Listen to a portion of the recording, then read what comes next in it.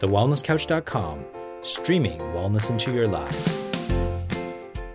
This is Up for a Chat with Cindy O'Meara, Karen Smith, and Kim Morrison. Here we are, up for a chat about the hottest topics that are important to you, inspiring you to awaken the change within. I'm Karen Smith. I'm Kim Morrison. And I'm Cindy O'Meara. And this is going to be hilarious. We've already started. If you could have heard the conversation in the last 15 minutes, we haven't seen each other for weeks, and I think we got out everything in 15 minutes. That's what it was like, wasn't it? And then thought, thank goodness this wasn't being recorded. Yeah. Lucky. Yeah, because there's some secret squirrel stuff. There is some secret squirrel stuff. Secret squirrel. We may be able to talk about it later, but not now. Well, I don't know that I can be trusted. You have to be trusted. Okay. So on this week's podcast, we thought we'd take you down the rabbit hole a little bit. We did No Spend February, and we want to report back on how we all went with that.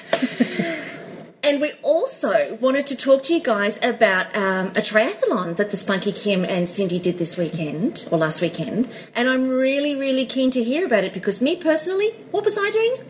Working. As you always do.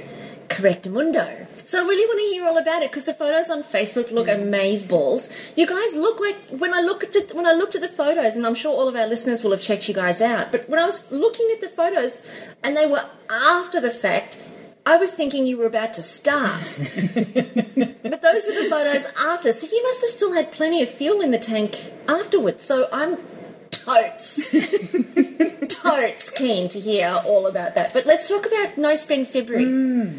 So what was the plan with February? No Spend February was that we all wouldn't spend anything other than essentials. So food and whatever else was essential. I think we also threw in charity. Charity was fine. Mm-hmm.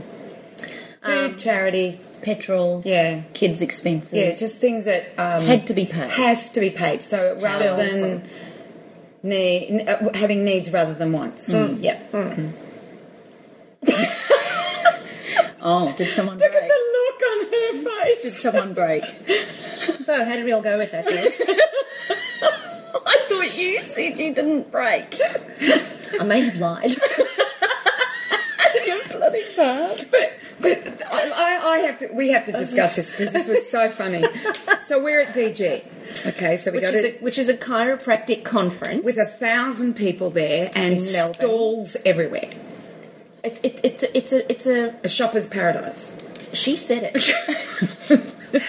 It was a shopper's paradise, but nothing that we really wanted except for one store. Mm-hmm. And it was the barefoot shoe store. Oh. And I figured that was a need. Right. All 4 pairs. 4. Did you buy 4 pairs? No, I'm just exaggerating. I didn't think you did. I just wanted to see the look on Kim's face. Do you know, I was actually amazed with No Spend February.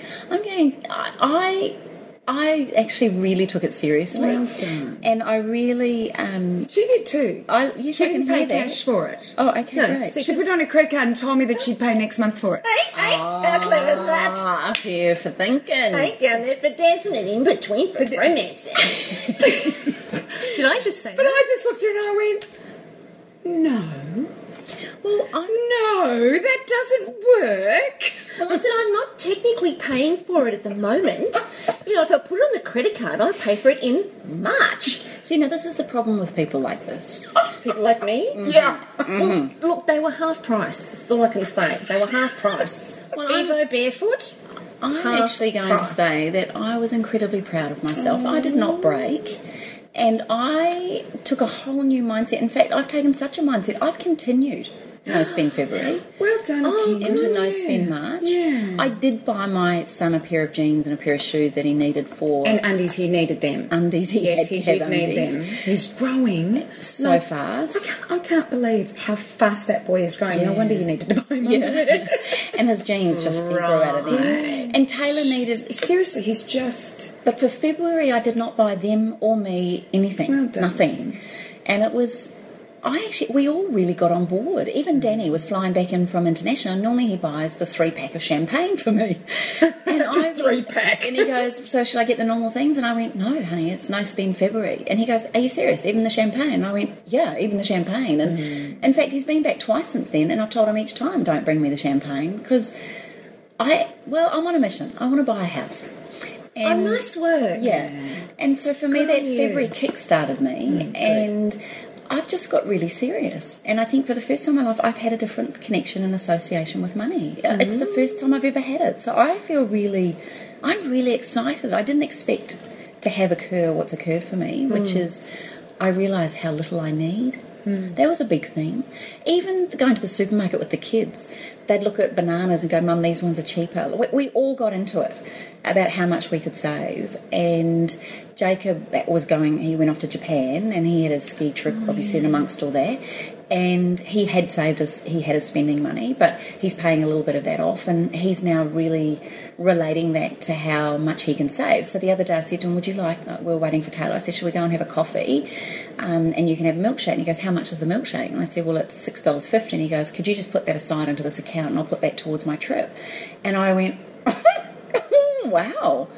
So it's been, and That's then awesome. because he was listening to that guy, I think it was DeMartini, who said every time you save something, Oh yeah, put it into an yep. account aside. Yep, So- put it aside. So we've even taken that on. Yeah. And we've got a tin in the kitchen that any of us, if we save on something, we're all putting it into the tin. So I don't know. I'm hoping within a year I might be able to buy a house. Well done. Yeah, well done. I think that's great. Yeah, I was really pleased. I was really chuffed because everyone kept saying to me, how are you going, how are you going? And I didn't falter. I took it on like I did my training Yeah. for the Nice first work. time. Well done. Yeah. Well done. Yeah. How'd you go? Well, I had to go to America, and I kept thinking, I can't remember the date we left. The 26th. It was the 26th, that's right. And America's a great place to spend. It really is. So anyway, we got there on the 26th, and we'd already paid for our flights and our accommodation. Everything it's paid for. And the only thing we needed was food. And I was really amazed. I bought 2 things while I was there. I bought a skirt, a little camping sports skirt, which I have on right now. Oh, I was going to say that. How cute is this? Isn't it Very cute? cute. So I bought that, and I bought your present, Karen. That was it. Which she forgot to bring today, so she doesn't know what it is. No, Karen doesn't know what it is, but it was one of those things that you looked at it and you went, that's got Karen written all over it. And I didn't gotta be buy, fluffy. and you know Is what it I fluffy? didn't. No, but it's pink. It's pink though. And I didn't buy Kim anything because I kind of went, you know what? I didn't see anything that like what I saw for Karen, and I went, I didn't buy my kids anything. But, I'm very lucky. No, you were the only one that got a present this time. Oh, I'm very blessed. Just you, and you are going to love it. It is like, oh my gosh. I can't wait now. I can't wait to give it to you. I cannot believe I forgot it tonight, but anyway. Oh, wow. So how did you go with obviously you didn't spend anything else, but I remember us having a conversation about our mindset around the money, and you've always had a very good mindset around money, and very, I would say you're very conservative with what you spend. Yeah. And I've never quite understood that. But now you do. But no, well, it's true. I get a kick out of saving money, but I never realised it. So did anything change for you during it, or? You know what I realised? I realised that if I want something, I will buy it. If it's too expensive, I won't buy it. But if I wanted something, like if there were a pair of jeans for $20 or $30, I wouldn't think not to buy it. I would just go, well, that's all right, I can have them. I don't need any more jeans. I don't need any more shirts. I don't need any more shoes. I don't need any more of anything. And that was that whole thing in America. It was like, there's nothing I need. And you know what? They lost my luggage. And all I could think of was, I don't need anything else. I don't want to buy anything to survive the next couple of days. You better find my luggage, Yeah. Because when you buy, even though they're paying for it, I don't want any more stuff. Yeah. So for me, it was basically a real thing of, well, I really don't need that, so don't buy it. You don't need it. So I think my mindset's always been good, but I obviously, if I want it, I'll buy it. But that month I had to really, really consider it. Yeah. All I remember that you were going to go down and get your daughter, you were going to buy something. Remember, it was was it a tablecloth you really liked? Oh, that's right. I was going to, my daughter went, I still haven't bought it, and here we are nearly into April. Yeah. Well, we're halfway through March. And now you probably won't buy it. You probably don't need it. Yeah, well, she still probably wants it. I've just forgotten about it. But she rang me and she said, I've got this ugly table, Mum, and I really want to cover it with that beautiful tablecloth that we saw. So I said to her, all right, I'll get it. And then I think I spoke to you and I said, well, I'm on a no-spend month. Does that mean my kids too? Yes, of course it does. It means we're just not spending.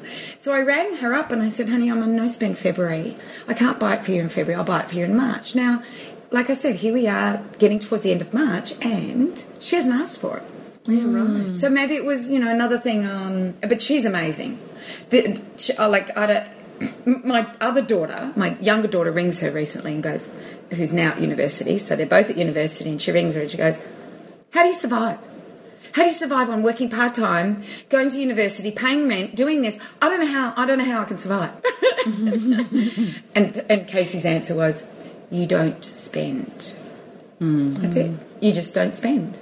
You don't spend on frivolous things. You spend on the most important things, which is your rent and your food and your fuel for your car so you can get to university and back and to work and back. I think I also had a real appreciation for people who are on a fine line.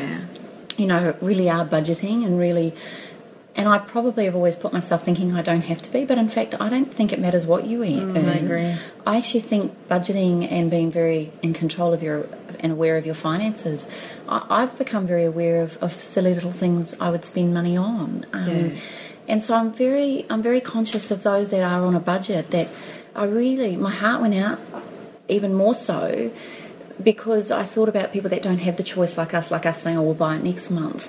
And I really thought about the mums, solo parents, dads doing it really tough, or parents that have put their kids through good schools and they're doing all the best that they can, but how much parents actually sacrifice for their children and what we give up in order for our animals to have good care or our children to make sure that... It's very expensive.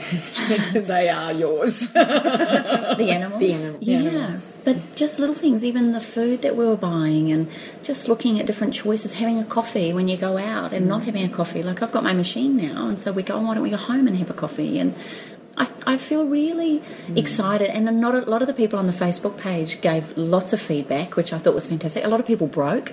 A lot of people said, I broke and I'm going to do it in March. So we really want to keep hearing your feedback on this, because I think money is a topic that not the three of us are not what I'd call financial experts, or we're not advisors or anything like that, but I do think money is what makes the world go round, and I think we have to respect it as much as we do our health and our well-being, and I've never thought about it like that. So for the people that broke, I reckon give yourself another challenge and go for another month. I'm hanging in there if you want to keep doing it with me. And I'm in there too, really. So. Like I did buy the skirt in March. I did buy the skirt, and I did buy your present. But and it's your birthday. Kimmy, it's your birthday. So I'm suggesting that no one chooses March.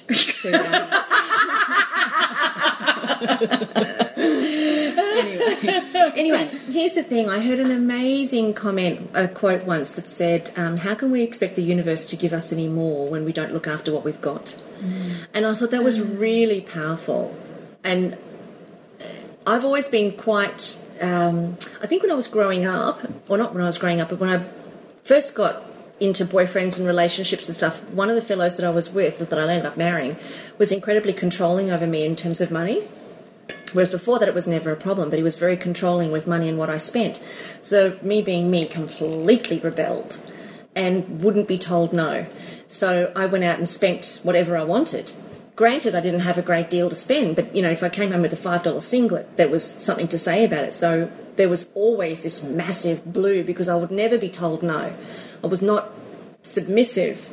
Anyway, the relationship ended after 12 months. But that kind of set a foundation in terms of how I related to myself with money. And that same pattern, I've just recently discovered, is the same relationship that I have with food, and it's the same relationship that I have with food, the same relationship I have with money, and the same relationship I have with work. I will not be told no, and I can't even tell myself no. And that's the part that's really fascinating me right now, is that it doesn't matter what it is. Part of me wants it, part of me is ferociously saying no. But the minute I say no to myself, there's an internal battle that goes on, and the part of me that said no is never going to win. Doesn't matter what it is, they're never going to win.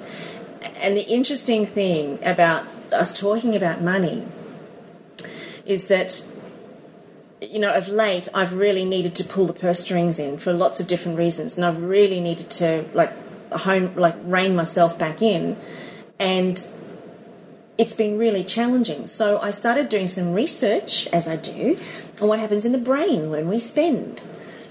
And it's an amazing concept that the brain has this reward centre. So when we spend and we buy money, the reward centre secretes all of its wonderful neurotransmitters, and we start to feel really fantastic, and the dopamine levels are all there, and you know everything's swimming along fabulously. But we don't get the same sensation of reward when we save, because there's a mental setup that we have in society that spending, because you know everything gets marketed to us. There's lots of ads on television: buy this, buy now, get steak knives with that. There's all this incentive to buy, and consumerism is encouraged. So from a almost a physiological perspective, we're set up to buy. And then the concept of saving, we're not set up to get the same sensation of reward when we save. So we've got to create that for ourselves. We've got to make that for ourselves, because society and the world outside is not going to give that to us. And there's a real reality. I interviewed an amazing man, and oh my goodness, he was very spunky. His name's Peter Audette, and he is one of Australia's leading financial strategists. And he was actually saying, you know, in the Maslow's hierarchy of needs, at the bottom we've got our need for food and for shelter. But then anything above that is kind of superfluous. Once we've got our food and our shelter, the only things that really matter from there is love and companionship and friendship. And he made an amazing point. He said, you can go out and buy a more expensive car, which is cool, because you'll look good, you'll feel that reward come through, but it will not increase your happiness. It may momentarily, purely from a physiological perspective, but it will not increase your happiness, because when all of your friends are flying to Fiji and you can't afford to go with them, then you're not going to love your car so much, because you're going to realise that, in fact, your friendship and the love is actually more important to you than the money that you have to pay on your car. And the sense of being trapped, of having a more expensive car, because now you've got to earn an income to facilitate that. And I thought it was just an amazing perspective in terms of looking at it as looking at money in the context of happiness. Because all we want as humans is happiness, and happiness requires food and shelter. We don't have to have the bigger house, we don't have to have more clothes, because it doesn't increase the level of happiness. And when it does, it's temporary at best and momentary. It's momentary. That sensation of reward, it's momentary. I mean, I did buy a new GHD hair straightener yesterday. I'm just putting that in. It's a necessity. Well, I don't know, because I've still got the old one and it still works, but I just wanted a new one. And, well, it's got bigger plates, you know, the big wide plates? Yeah. So I bought that one, and I went, that's going to make me feel great, because now I'll be able to look after my hair better, and, and I actually brought home and threw it in the cupboard, and there it is, and it's just sitting there now, and it has no sensation for me, because I've become so aware since No Spend February and my total dressing down for buying barefoot shoes. I did give her the silent look. The look where no words are required. Correct. It was just the eye. Well, the thing is that what was the funny thing is she put on these pair of boots, flat boots, no heel in them whatsoever, and a lace up the front. And the lace up the front, yeah. And these are the barefoot boots. And so she comes and she shows me, and I went, "It's not you. There's no heel in them. No." And so when chiropractors are trying to get me into flat shoes, I go over to the chiropractor's wife and say, will this do? She says, no, it's not good for you. It doesn't look good. There's no heel in it, love. I'm trying to not let it suit you. Because I was over there, and I got to admit, they were boots that I like. You know, I'm the flat boot. So good. They did look good on me. They did look good on me. But I just tended to go, and I went, sorry, no spend February. I can't have them now. The other interesting thing I noticed was my language around money for No Spend February. So I had to become mindful of my children. I made a comment to Jacob he really wants this skateboard. He's got right into a skateboard, and he's doing the whole, Mum, it means I'll be outside, I won't be inside on my computer, and he's kept selling it to me. He's good. He's very, good. very good. He's very smooth. Yeah, very smooth, very smooth. And he's growing tall too. Yeah. And very good looking, I've noticed. and he waited for February to be up, so he's now selling me on this thing. Funny. Anyway. Mum, buy it for me for your birthday. Yeah. I love it. He would think that was the best thing out. Funny thing is, as a mum, I would love to just go and buy it for him. You know, I just love doing it. So I love buying gifts. That's the other thing. I really enjoy buying gifts. It's not a money thing. It's just the feeling getting the right thing. Like you saying that when you saw that gift for Karen, it was just that was just ideal. Yeah. Anyway, I said to Jacob, honey, now's not the time to be talking to me about buying a skateboard. We do not have the money for it. We are not spending any money, and no, I'm sorry, not until you've paid off the final little bit of your holiday that you went away with your uncle to Japan. No. And a couple of days later, he said to me, I have to say something to you. Here we go. I said, oh, what's wrong? And he goes, I really don't like your language. And I went, oh my gosh, what? I thought I'd sworn or said something. But he goes, I really don't like that mentality of not having enough. And he said, and I said, well, what would you have rather I'd said? He talked about the skateboard. And he goes, I would rather you'd said is, well, we can't get it right now, but how could we go about getting it? And I went, oh my gosh, because I've been thinking about that for years. I've always thought about not saying no. Oh, but I so have the answer for that. Mm-hmm. I so have the answer for that on how to say no. You give them an option, then say no, then you give them an option. Okay. So if you think of it in your mind as a plus, minus, plus. So say, you know what? We can get that in 3 months' time when you've done X, Y, and Z.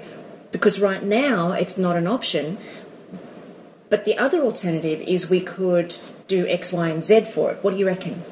I like that. Yeah. It always works. Always works. And it's the way to say no to them that gets their mind and their brain thinking of the alternative rather than hearing the no and then fighting against the no. Well, funny you should say that. I don't know if I did it properly, but I said to him, okay, well, let's think about the skateboard again. This is something you really want.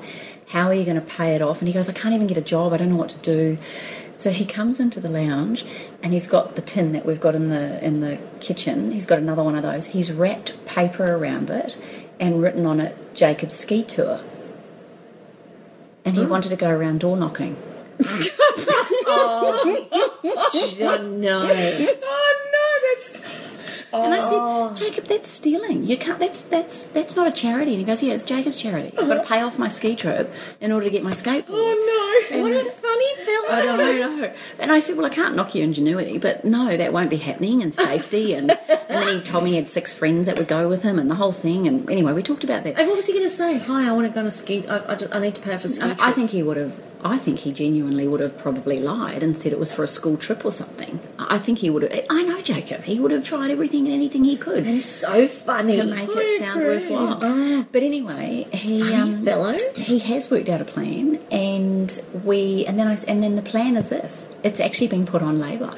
So he got the deposit. Work. He had the deposit in his bank account. He paid some money back to Uncle, and then he cleaned my car and helped to do some things around the house, which generated $20, which he then went, and we went into the shop. He chose what he wants to have, and I said to him, because to me it's also about not having instant gratification. Totally. So it's about earning it and wanting it and really working for it. And so he now has 3 months to earn it and to pay it off, and if he doesn't pay it within the 3 months, he loses his deposit. So he's on a mission. And so I feel like I didn't say no. I kind of tried to turn it around, but I gave him an alternative. But he also still has to earn it. Like, I can't. I'm just not going to. And he's got money in the bank, but I said, no, that money is not to be touched. It's got to be re-earned, which is an interesting thing because I had an email come in the post in the email today saying, would you participate in a survey? Have you ever been financially abused? And there was a whole thing in there around financial abuse, so being in relationships where people control you, or being in a situation like us where we lost everything with the corporation that collapsed. And in my early 20s, I didn't think I knew how to handle money, and so the guy I was in a relationship with, who was quite a lot older than me, said he'd look after it all. For 2 years, I was earning nearly $1,000 a week. I was working my butt off, so excited about how much money I was saving. And unbeknown to me, he was actually an alcoholic. and a gambler, and I had no idea that all that money that I had thought I was saving was actually being spent. So when I came home, when I returned from Melbourne to live back in New Zealand, and I was with Danny, and I said to him, I've just got to see how much money I've got in my bank account. Rang the bank account, and in fact it was $5,000 overdrawn. It was just mortifying. For 2 years I'd worked my butt off trying to... And you trusted him? I so trusted him. Oh my gosh. So I kind of thought you maybe... You do trust people. I do. I'm a little bit very trusting. And I think that's been my learning, and probably now with having to run my business and having to be accountable now, and that No Spend February probably was a very big aha for me, thanks to you two girls. I think that's important to think about that, though, in terms of, do you trust other people with your money? Well, I've been told since nobody will look after your money the way like you will. Exactly. And even if you give it to a corporation that's doing really well, or even the share market, you have to keep an eye on it. You have to keep looking at it. You can't just give it to the share market and then go, all right, well, make money for me. I believe if you put money into your business, if you can continue to reinvest in you and your business rather than anyone else's. I know Howard and I, we invested in we did a venture capital to a business that we thought would do very well. But we weren't running the business. That's right. And this is the other thing is that while we have a No Spend February personally, businesses, what they do is that they make a lot of money and they think, great, they'll either go on a holiday or do something else with it, and then they go broke. And the only reason they're going broke is that they're not, really, really watching their budget or growing at a decent rate, rather than let's just grow everything and borrow 50 million and let's do it, and then they lose. Look at CleanMade. CleanMade lost $60 million. They were obviously not growing right. Look at Qantas at the moment. Yeah, look at Qantas. Oh gosh, I'd hate for Qantas to go down. So it's not only about our personal finances; it's about businesses too, and it is about giving your money away. And that's one of the things Howard and I learnt very early on in our marriage, is that we did give away some money and we lost it. We lost it completely. We had no recourse for it. And then that was the day I said to Howard, everything we do ourselves. We do not give our money away anymore. And we did do that venture capital, I must admit, but I just said to him, look, see, we went against what we said we would do. And true, we've still got shares in that, but it's not, I think we've had it in there 10 years and we've not had a dividend. I'd love that money to come back, but, it just doesn't come back. So yeah, I think. Well, I carried that on into my business as well. So we had No Spend February for the business, and I'm really being very careful. I'm actually, because I think, like Kaz always says it, how you do one thing, you do all things. Yeah. And so I've been very mindful across the whole board as to how we're trying to manage it. Now, I'm not saying I've got it right, so I really would like to ask for your coaching, both of you. But I just think. This was a great aha for me, and I really am grateful we did it, and I hope some of our listeners got the same feeling, and I'd love to hear your feedback on any of you if you've taken it on, because I think it's a massive responsibility, and I've just always thought money would be there. I never realised you could lose money. I never really thought you could lose it as quickly as you made it, or lose it quicker than you made it. I also think we have to realise that money is recycled. It has to be recycled. So there is spending that's needed to be done. And if you choose to spend on good quality foods and fuel and, tuition for our children, or tuition or education for ourselves, that we're that type of consumers that consume, they're the consumables? Yeah, consumables that we consume. As opposed to, some people, they just love clothes and they love shoes and they love those things, but their food is not that important to them. So they'll eat McDonald's hamburgers but go out and that's okay. That's the money going around. That's the recycling of money, and we have to spend money to make money. It's all part of it. So it's not like we're holding on to it, like that guy who felt that we could change the economy of Australia by going on a No Spend February. Yeah, that's right. Right. There was for those of you that don't know, there was a comment on Facebook. Oh, that was hilarious. That he thought we had that much power that we would change the economy of Australia. Great. Yeah. Up for a chat. Power Plus.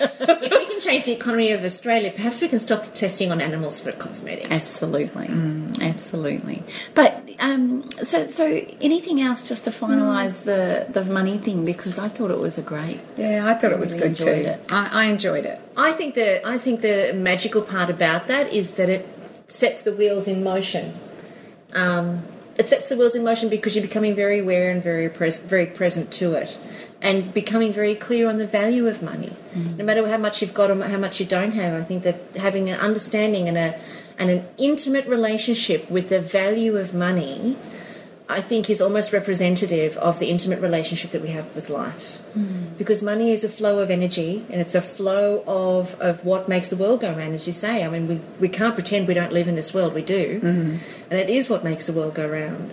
So how does our world go around, you know? And I think also having an appreciation of what you do spend your money on. So someone said to me, "Oh, Kim, you're shooting yourself in the foot.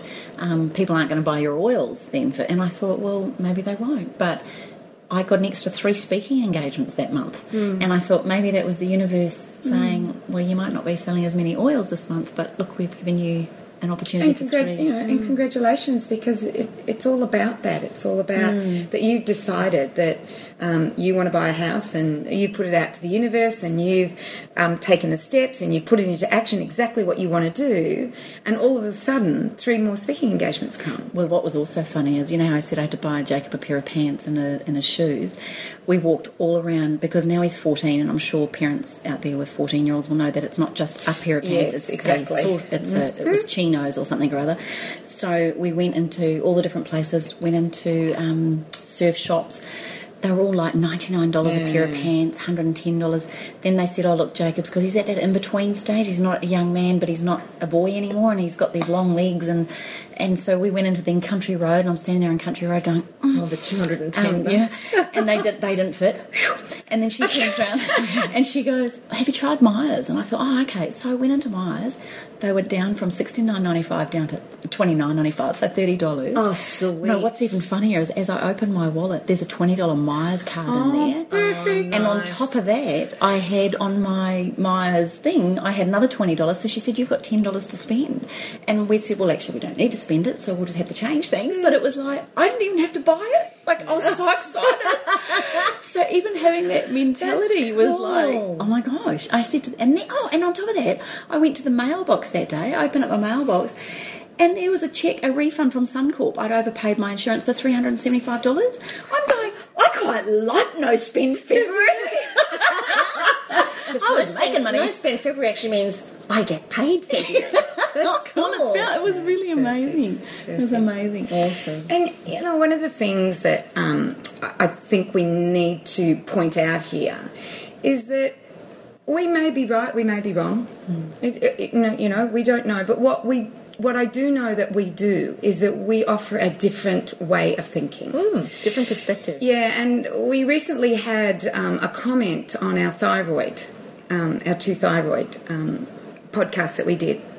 And the girl said that we should have put a disclaimer on it because we know nothing about the thyroid and the hormones, and that just because a hormone is something, it doesn't mean that it's connected to the hormone. And I kind of went, I answered her, and then I said to her, what we are about is about offering a different way of thinking.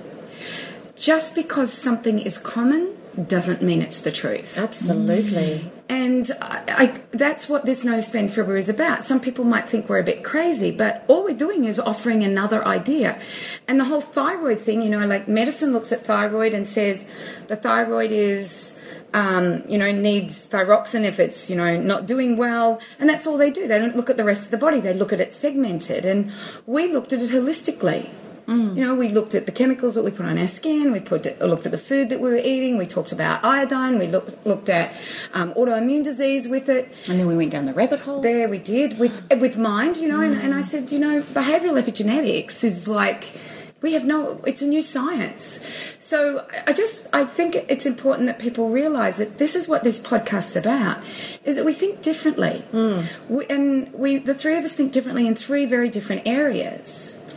And I think the other thing is that we started this with 3 of us having a chat, and people have been invited to be a fly on the wall. Yeah. So I'm sure if we listened in on other conversations out there, we'd be horrified at some things that people said, and we'd also be really excited by some things people said. So I appreciate we've got a responsibility, but I think there's a disclaimer at the beginning and the end of all of the Wellness Couch podcasts. So I was really impressed with the research you'd done around that whole thyroid thing. I thought it was fascinating, and in fact I've referred quite a few people, particularly that have been diagnosed with things like Hashimoto's. I actually thought that was one of the most powerful conversations we'd heard, and someone else complained that we babble a bit, and you know, that's part of being three. We will own up to that one. That's part of being three girls sitting in a room having a chat. But you know what? We only touched the tip of the iceberg on thyroid. And I'm creating an education program with Changing Habits, and one of the biggest things will be a whole month on the endocrine system and the importance of it and all the factors that we need to look at, you know. So I think that people realise that this is a conversation between three people, and we offer our point of view. And yes, we have disclaimers to say, you know, go to your health practitioner. I'm not saying you have to go to a medical doctor, but go to your preferred health practitioner. I think we say that in every conversation, though. Every time we talk, we say, look, you know, don't take my word as gospel. Just take it as a point to consider or a perspective. I think we say that just about in every... But you know what? I take your word as gospel, Karen. Yeah, I was going to say, well, I actually do. I actually do. I take yours. I just asked Cindy. And Cindy actually, what's Kim doing right now? Exactly. I put a post on Facebook this morning. I don't want to exercise. Yeah, what would Kim? I was sitting there biting my nails, waiting for you. But you know, what cracked me up is how many people answered you, and they all said the same thing. 73. I know. And I think they all said the same thing, Millie. 73 people all said go for the run, and I was just sitting there. I thought, any minute now, any minute now. It's just a matter of time, and you never did. I did. I was about halfway down. Yeah. I put it in really? there. Yeah, you might have missed it because as soon as I put it on there, yeah, you did. Karen was deciding whether she should go for a run or get stuck into the office. And as soon as I saw it, I went, go for your run. In fact, I even told you how to do it. Go for a 20-minute run. Take your watch on the 6th, 10th, 14th and 18th minute. Go hard out. You'll be back home. Your endorphins will be running rampant and you'll get your office work done in half the time. That's what I suggested. Well, I must have missed that one completely. See, she's got the white noise. white noise. And you know what? I think you could do the bike run. Sorry? For the triathlon. Yes. Maybe you should join the team as well. Yeah. But you could be, And if you don't want to exercise at all, you could be our mind motivator. So I'll be the cheerleader on the side. Cheerleader. Well, we all need cheerleaders. Everybody in life needs a cheerleader. No, I would like to think that I can get my freckle into gear. Well, we had a ball. I bet you did. Tell me about it. Tell me about it, because you looked so bloody fabulous after you completed. You look like you've just started. I think what was fascinating is the mindset, wasn't it? Like what happened with us and with me especially. So what did you have to do? So you did the swim, I did Cindy? the swim, and then and how far did you have to swim? 1.5k around an island. And did you do it in the ocean? No, we didn't. Right. And we did it in the river because the ocean was huge. Yeah. They cancelled the ocean swim 2 days before and put it into the river, which just made me go, yay. Just to be relieved to be in the river, because the river's flat and there's no waves for me to get out on. And were there any yucky things that... No, a lot of oil, because my beautiful togs, I put my new pair on that had a white lining, are now black. Absolutely black. So there was a lot of oil in the river, but I didn't smell it at all. But you know what? You know what's interesting is Kim ran the 10k. Kirsty rode 40k against a headwind halfway. Wow! And then I did the swim in the river. And, you know, 2 months ago we made the decision that we would do this triathlon, and Kirsty actually rang Kim and I and said, do you want to be in a team? And I went, yeah, I'll do the swim. And you know, Kim, of course, being the runner that she is. And I went, oh, geez, I better start training, because I haven't trained to do a swim in years, in probably 10, 15 years.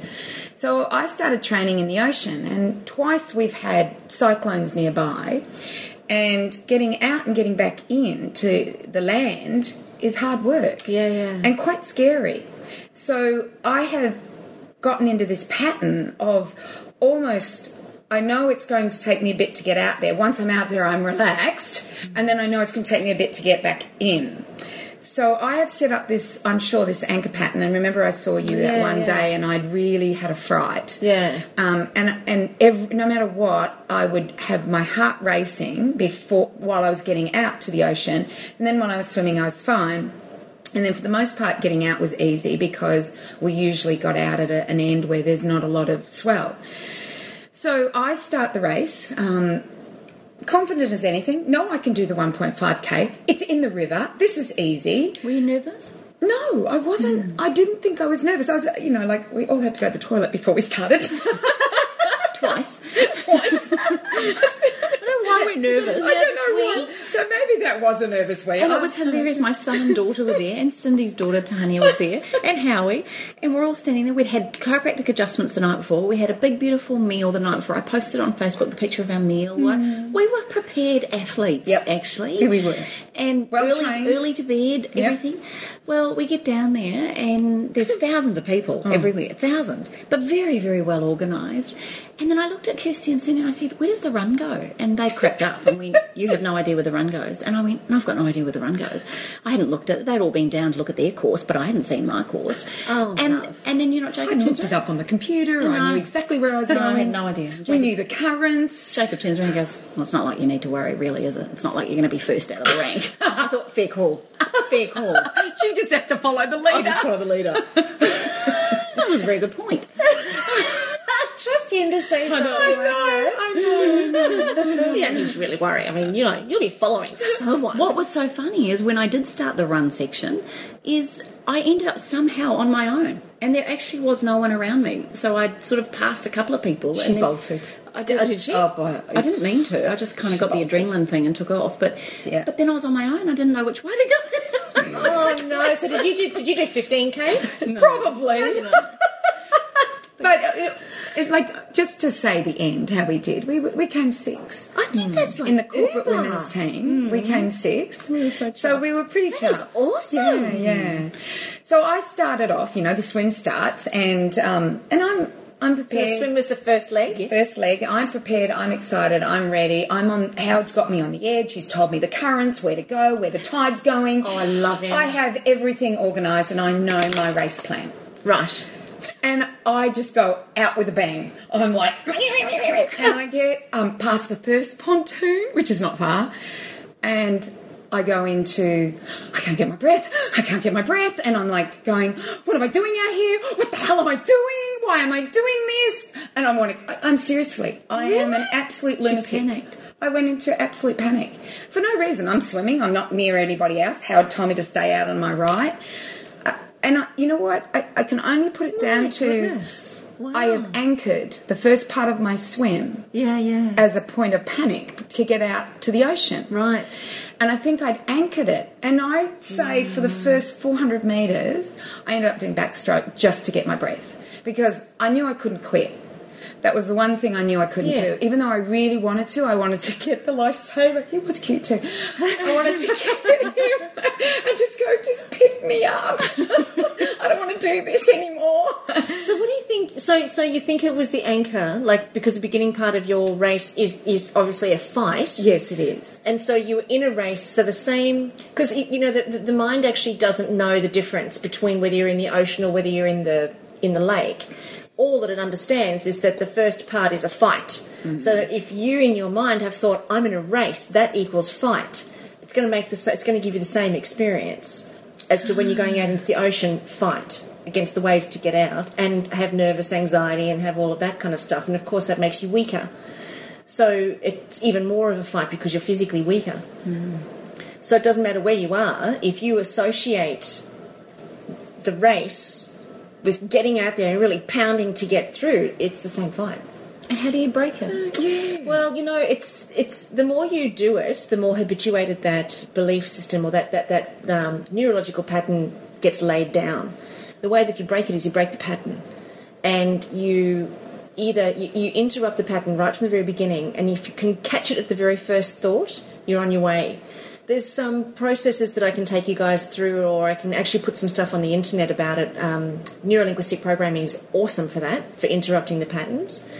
But really, you've got to catch yourself at the first thought. So it becomes a necessity to be very vigilant with yourself, and it's almost like you have to become the observer.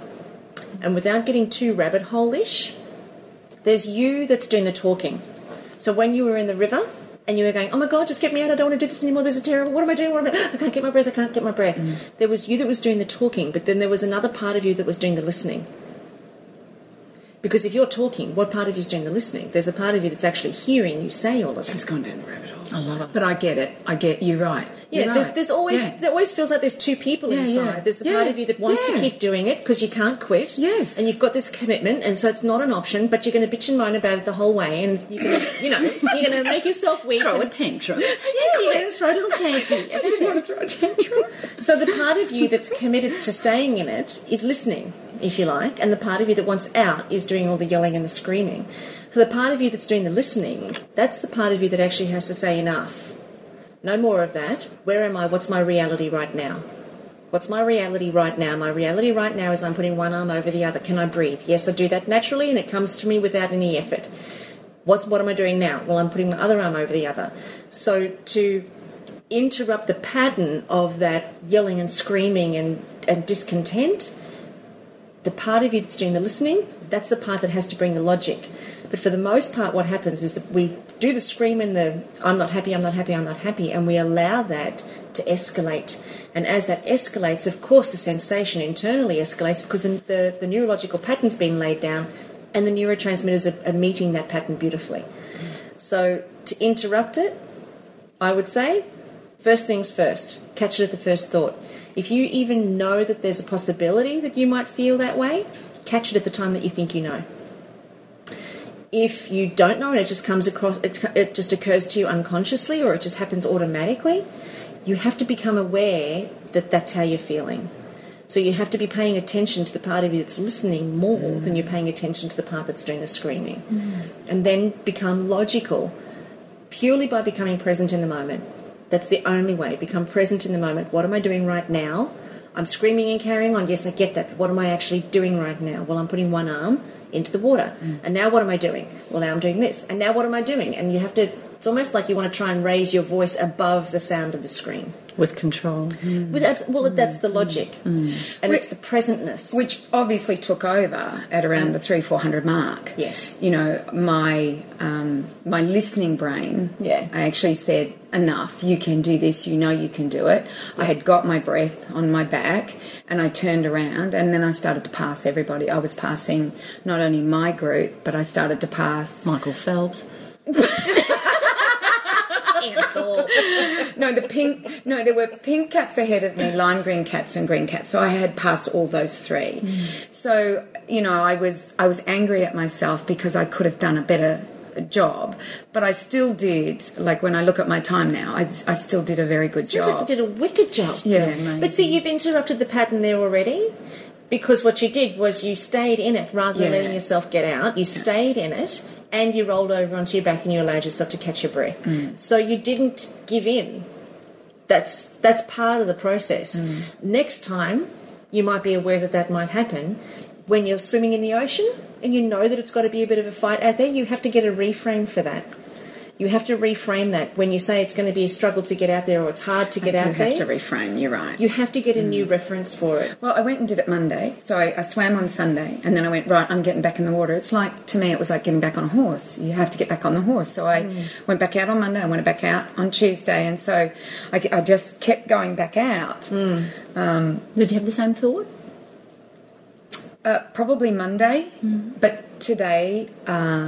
for probably a second or two, I had that thought and that feeling, and I just went, I've got to get out of this. I've got to stop it. And so I probably was listening a bit more. But also, in fairness to the predicament, is that the ocean had calmed down. Like, we've had big waves. Huge waves. And, you know... Getting out today was far easier, even though there were a few big waves that came through. Getting out was far easier than it has been. So I have to go out in times when I am scared, maybe. And I don't know. I don't know the answer to it, but I like your idea, and I've got to start doing that. I've got to start, you know, when I'm kicking and screaming, I've got to start doing what you said. Go and listen to the listener. You know, I think this happens for top athletes. It happens Oh, my for goodness. amateurs. It happens Absolutely. to everybody. I had the same thing Yeah, happen. you talk about your experience. Because you should see Kimmy run. Kim just took off like a little rabbit. She's gone. And she sprinted home like a rabbit. Oh, I and loved the finish. It was amazing. It was absolutely amazing. And Kirsty was the same. Kirsty she said she was on such a high when she finished. Oh, really? Unbelievable. And I was on a high when I finished. I was on a biggest high. And although Kim found me dazed. Cindy has left the building. I've left the building dazed and confused by the time she found me. But yeah, you talk about your run. I think the experience that we're sharing, we're not suggesting anyone has to do a triathlon, but this is a metaphor for life. This is how we react in all situations, which is why I love physical activity. But, I mean, I was nervous. I'd been to the toilet 4 times. 5 times actually before I actually ran, and yet what? It's not like I was doing an Olympic trial. It's not like I had run to win. 10Ks most days. I run 10Ks a lot of the time. Why was I nervous? I don't know, but part of me didn't want to let the team down, and another part of me realised that these girls all know that I run. So, what if I blew a calf? Or like I was having another conversation in my head of failing them, which was interesting. Because I didn't want them to know that I was afraid I wouldn't finish, because they all had such high expectations I'd finish. So I was having it in another conversation. So anyway, I took off. Couldn't wait to take off, because once I get running, I'm fine. But took off and then found myself alone, which was hilarious, as I came up into the main area of the Mooloolaba Triathlon where all the crowds are. And you do get a bit overwhelmed, like everybody's just yelling and cheering. And plus the other psychological thing is, as you're taking off, people are finishing. So there's a little bit of a psychological battle there where you go, oh my gosh, they've just finished the 10Ks and I've got to go and run 10Ks, and I'm puffed now because I've just come up this hill, and I probably took off fast because of the adrenaline. Just sprinted. I have this great photo of her. Her legs were wide apart. She was flying. We should post that picture because I didn't realise how fast it was. Yeah. Anyway, got up there and I was fine. I felt great. It was also 36 degrees and we were running now in the middle of the day. Oh, hell. So it was about 11 when you started. It was 11 o'clock when I took off. And, Oh, my. And so, but I'm used to running in the heat, so that didn't bother me. And I was actually, I like running in the heat, but a lot of people were struggling. There were people with hoses out and they're drinking waters and all that sort of thing. So it was easy as far as support. Yeah. So I got down up over the first part of Alex Hill. So there's 3 hills in this run, which hills are psychological in themselves. But anyway, I got over the first one, did the first turn. I had this girl running with me and she wouldn't leave me alone, and I kind of didn't let her out of my sight, and we both had orange shorts on. And we couldn't have our music playing or anything. So I normally... can't? No, you can't have a Walkman on. Not a Walkman, gosh. Oh, a Walkman. God, you're showing your Oh, my age. gosh. I don't know why I keep calling it that. iPod. She took off just before you, because when you were coming around the corner and I was taking photos, I actually took a photo of her thinking it was you coming around the corner. Well, she was, and she was sort of running at my pace. And because I didn't have my iPod on, I didn't know what my pace was. I don't know what I run at. But anyway, then I kind of was running with her and I thought, that's a good pace. It's nice, and we didn't have to talk, and it was just nice. And we were passing people, and a couple of guys were passing us, people there, and that was okay. I could handle that. But if girls passed me, I kind of went, don't like this. So, but usually The the old girls... competitive Kimmy I comes know, out. I don't know what it is. I know. Anyway, so we got down to the turnaround point, and I decided I didn't want this girl running with me anymore. I don't know. I like running on my own. And you took off, didn't you? And I just took off. Yeah. I knew I was at halfway, and I was feeling really good. And so anyway, I took off, and I was heading back to the start because it was 3 loops. And as I'm coming back now, that you've got to go back up Alex Hill, which doesn't seem much, but when you're running and you're running at a fairly good pace, it's a tough hill. But most people started walking, and to me, I had this saying in my head, hills are my friends, hills are my friends, hills are my friends. I love hills. So whenever I see a hill, most people go, oh, I hate hills. Oh, I hate them. But ever since I was 19, I was told by Cliffy Young is to make hills your friends. So I'm always like, oh, I love hills. They just work me more than I can. And no hill is ever going to beat me. That was the other thing I decided. Even if I crawled up it, no hill will beat me. Anyway, so I was passing quite a few people, feeling amazing, thinking, oh my gosh, I've hit the 6K mark, there's only 4Ks to go. I am so probably on a good time here. Turn around and massive headwind. Massive. It was like, it just hit me like a ton of bricks, and I all of a sudden started puffing because I was trying to keep the same pace, and then all of a sudden everything started hurting. And then I thought, I think I've got a blister starting. And then my knee hurt. And then I was thinking, oh my gosh, is that my calf? Is my calf going to go? So this is the talk that's going on in my head. And the other voice is going, oh, shut up, you're fine. And then that voice kept going, no, I'm not. I think you did 500 step-ups yesterday. You were telling everyone how great you were for doing that. But in fact, oh my God, what a stupid thing to do the day before a 10K race. What are you thinking? And this voice was going on around my head. And then the other one turned around and went, now look at yourself. Look at yourself. You've just been whinging for the last 50 metres and you've just run 50 metres. That was the logic coming in. Yeah, and then I'd go, so why don't you just run another 50 metres while you're whinging? Keep up your whinge. So I actually did a U and went, keep up your whinge then. See what you like, because I'm going to keep running while you whinge. Yeah. This was the conversation in my head. And then all of a sudden the pain went. And then all of a sudden I'm down the hill and I'm now coming around to the last turn. And then it was the last turn of the race. And this girl that had been, all these people that had passed me at the beginning were now in my eyesight. So I just took them all off one by one. Just picked them all off one by one. And then coming up to the finish, I heard these guys yelling out, oh my God, it's Kimmy, like this. And Jacob was there going, go, Mum. And as soon as I hear go, Mum, I almost want to cry. Oh, yeah. And then and they were all emotional. I know. And I got all emotional. And then this guy, he was running, and he'd passed me at the very beginning. And I went right up to him. I went, what, you going to let a girl pass you? Like this. Did you? Was that when you were near us? Yeah. Oh, gosh. And I went, what, you going to let a girl pass you? And he goes, I can't do it. And I went, I can, like this. And I felt $1 million. Yeah. It was like, if you'd said to me I had to run another 10Ks, I would have gone, okay, sorry, I didn't get my time right, I'll go again. It was phenomenal. Oh, isn't that awesome? But that I don't think it matters in any situation. I reckon all of us, I don't think we'd be human beings if we didn't have these doubting conversations or self-sabotaging things, or you're useless, or you're not good enough, or you're going to fail. I want to quit. Yeah. I do think that's part of... Get the handsome lifesaver to get me. Yeah. Well, now that's another story. Well, I wouldn't call that quitting. I would call that an opportunity. She says opportunity like a tart, and I say experimenting. Sorry, you were saying. But I also listened, I've got this wonderful album that I listen to a lot, and it is designed for top footballers in America, so it's probably, a lot of people out there probably wouldn't enjoy listening to it, but I love it because I think of it in relation to running, in relation to business, in relation to my No Spend February, and one of the key quotes in there is, you've got to get comfortable being uncomfortable. And I really think that every time I feel uncomfortable, even with money or anything, I go, just got to get comfortable being uncomfortable, because write that on my hand. Unless we feel uncomfortable, we're not extending ourselves. So I decided that I'm in my comfort zone if I'm not feeling uncomfortable, which is nice to take a break. And I don't believe it's wrong to not, I don't think we should always be uncomfortable, but I really love that. And the other thing I got was, when you're feeling pain and wanting to quit, the other line in there is that when you're feeling like that, the mind has left the body. Your mind has actually left the connection to the body. And when your mind has left that connection, you're now not connected to what the physicality and the ability of what the body's able to do. And that's how I likened it. So every time I found my mind, and where's my mind? Never mind. But it did, and I noticed that my mind, when it was tantruming, is that a word?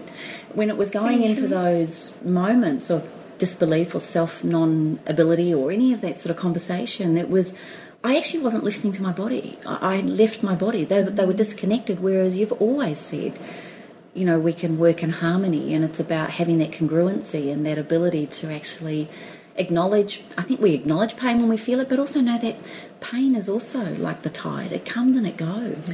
We are not in constant pain. It's really interesting, actually. The whole complexity of it is really fascinating, because whenever we get upset or we start to have that inner tantrum, it's never about the situation that's at hand. It's never about what's occurring right there and then. It's always about a past experience that we are relating a similar feeling to. So, Cindy, when you're in the water or when you're running or whatever the case is, it's never about being in the water, and it's never about the run. It's always about, well, hang on a second, I felt this pain before, or I felt this fight, or I felt this struggle before. And it goes back to somewhere probably when you were 3 or 5. And you're just recreating it for yourself, and it comes wrapped in a different package, but it's never about what's in front of you. which is where, getting present to the actual reality. Like you were saying, Kim, what am I doing now? Well, I've just run 50 metres. So you keep whinging, knock yourself, just go for it. Knock yourself out, like rip in. I'm going to keep running. Because what you did was you brought yourself to the present. And by bringing yourself to the present, you don't stay trapped in the unconscious experience of what occurred when you were 3 or 5. You actually you actually relate to the present moment of, well, there's another step. Oh, good on you, you just took another step. That's exactly what my conversation was. Oh, that's brilliant. They've taken another step. Yeah, you want to bitch and moan, go for it, but I'm taking other steps. So it's where the adult you that's aware and present today takes over and brings you to the present moment, as opposed to, as you say, when the mind leaves the body, it's almost as if the awareness leaves the body. Yes. The awareness of the present moment leaves the body, because all of a sudden now you have pain in your knee and you have fear, or you have doubt, and you have questioning. And you've had doubt and you've had fear and you've had questioning since you were like 5 years old. And the first time it ever happened, it felt really hard. When you first doubted yourself, or you first thought, maybe I'm not good enough, or maybe I won't make this, or maybe this world I'm not right for this world, and you felt like an alien, it comes in different extremities, but there's a time when all of us realise that who we are may not be good enough. And that's a tough realisation, and generally it happens between the ages of 3 and 7. And then once we get that, life just continues to show us more examples of where we're not good enough, and running or doing whatever it is. It's just simply a recreation of that. But it's not reality. Reality is, I'm on a hill, I'm running up Alexandra Hills or Headland, and I'm in a marathon, a triathlon, and I'm having a fat time, actually. And look at me, I just put another step forward. Or look at me, I just swam another metre. I rock. And you know what I think also was a really positive thing, and maybe we can take this in any life situation. When I was feeling that doubt, and if it was getting a bit loud or whatever, I'd think of Cindy, and I'd think of Kirsty, and I'd think, oh my gosh, those two are finished and they're waiting for me, and they're hoping that I'm going to come to the end, and I've got my children here cheering me on, and oh my gosh, people, and look at all these people on the sideline, no one's doing this, we're actually out here. I mean, it's easier to buy a ticket to an event than it is to put the event on. And we'd earned that, and we'd done that, and these two are on such a high, it fed me their high of finishing and completing, and knowing that they'd had their own little battles and demons and self-doubt, and yet they'd still done it. And I think sometimes taking the emphasis off yourself and putting it into those that you're perhaps maybe you're running for, or you're working for, or you're working towards, or people have come out to support you. How can you, I mean, I know that if I had blown a calf and I was limping home, or I had to have been taken off, these girls would not have had any less respect or love for me. Yeah, absolutely. At all. They would have known that in my heart, they know that I would have given it my all. So that was the other conversation I kept having. Well, what's the worst that can happen? You could hurt yourself. You might fall over. Well, that's not happening. Look, you've just taken another 10 steps. So keep going, you know. And I think that conversation in the head, I love these, because as an athlete and being married to an athlete for so long, that's why I love using my running as a metaphor for life, because that's how I doubt and believe in myself in business. It's a direct... there's a constant pulling and giving. The ebb and flow of it, and the important thing is to not resist it. So what you did was perfect. Let it be, let it have its voice, because if you try and stop it, then you're putting your energy into saying no, and that's even more detrimental, and it also makes you weaker. But while ever you are saying no and paying attention to that, your body is weakened. Make no mistake about it. So the quicker you can say, the quicker you can get into your head, wow, why am I doing this to myself? Like, I don't need to be weak right now. In fact, I really want to feel awesome. So, okay, I'm not going to tell you to go away, because I recognise that you're part of me. You're there. Good on you. Knock yourself out. You keep whinging and carrying on, but I'm going to focus on what's in front of me. I'm going to be very present to the people that are supporting me. I'm going to be very present to the hill. I'm going to be very present to the experience. I'm going to enjoy the feeling of the water. What does the water feel like as it's rushing over my head? As it sifts through my fingers, what does that feel like? So what you're doing, you're not actually distracting yourself, you're just becoming very present. Because there's a distinction between distraction and present mind. Because you don't want to be distracted, because then that's just trying to resist what's there. Does that make sense? Yeah. Distraction is the greatest cause for failure. Well, and you're likely to fall and hurt yourself and all that. Yeah, because when you're not present to what you're doing, particularly in a runner on a hill and water or and when you're around all these swimmers and you've got all the Absolutely. You've got to follow, you've got to be left of one thing and right of the next, and then you've got hundreds of swimmers around you. It does. And what you were saying, Karen, is that it had nothing to do with that race. I was totally prepared. I can swim. I swim in that river every day of my life. I live on that river. I swim in the ocean every day. It was something else. Yeah. So now I have to conquer that, and I have to figure out, well, I'm just going to do what you said. I'm really going to really be mindful of when I go in and when I start to have that feeling come over me. And really I think the key, what Karen said, and I didn't realise, but maybe that's been a winner for me for many times, is actually not trying to shut it up. Yeah. And actually go, hi, here you are. There you are. Yeah. I was waiting for you. Bless your heart. Knock yourself off. Knock yourself out. Make me go mad. Crazy. Not breathe. And then you realise there's actually 4 of you in there. Yeah, that's the scary part. And sometimes there's 8. I'm just saying. Next thing you'll see, they'll be cutting me off in a bloody straitjacket. But the other thing I just want to say, just as a little hint or just as a little helper, in neuro-linguistic programming, what we do in terms of pattern interrupts is we look at the way that you see that particular experience. So we would say, okay, so what do you see when you're getting in the ocean? What when you're getting in the ocean or you're about to go into the ocean, what's your picture that you see? And what's the feeling that you get, and what's the sound that you hear, and are there any colours that are important? So whatever you see, whatever you feel, and whatever you hear, you want to do the opposite of it. So if you see, when you think of yourself going in the ocean, do you see big waves swallowing you up? Crashing on me. Crashing on you. Yeah. Okay, awesome. That's the thing, is I can get under a wave, Yep. I can get over a wave, but if they crash on me... You're going to get chundered up. Well, I know how not to get chundered up, but it still frightens me when, when you're under there and there's a huge wave just crashing on you. And they're dumping. You can feel the pressure on your ears, and as long as you're low, it's fine. But, yeah, that's my biggest thing. It's going to crash on me. And I look at them and I go, oh, they're so big, if that gets on me, where am I going to, where am I going to end up? Nowhere. I'm just on the bottom and I'll pop up. Well, and that's the reality, isn't it? That is the reality of it. You might get the wind knocked out of you, but that's actually the reality. So you want to think about the way you see it, and perhaps even write it down.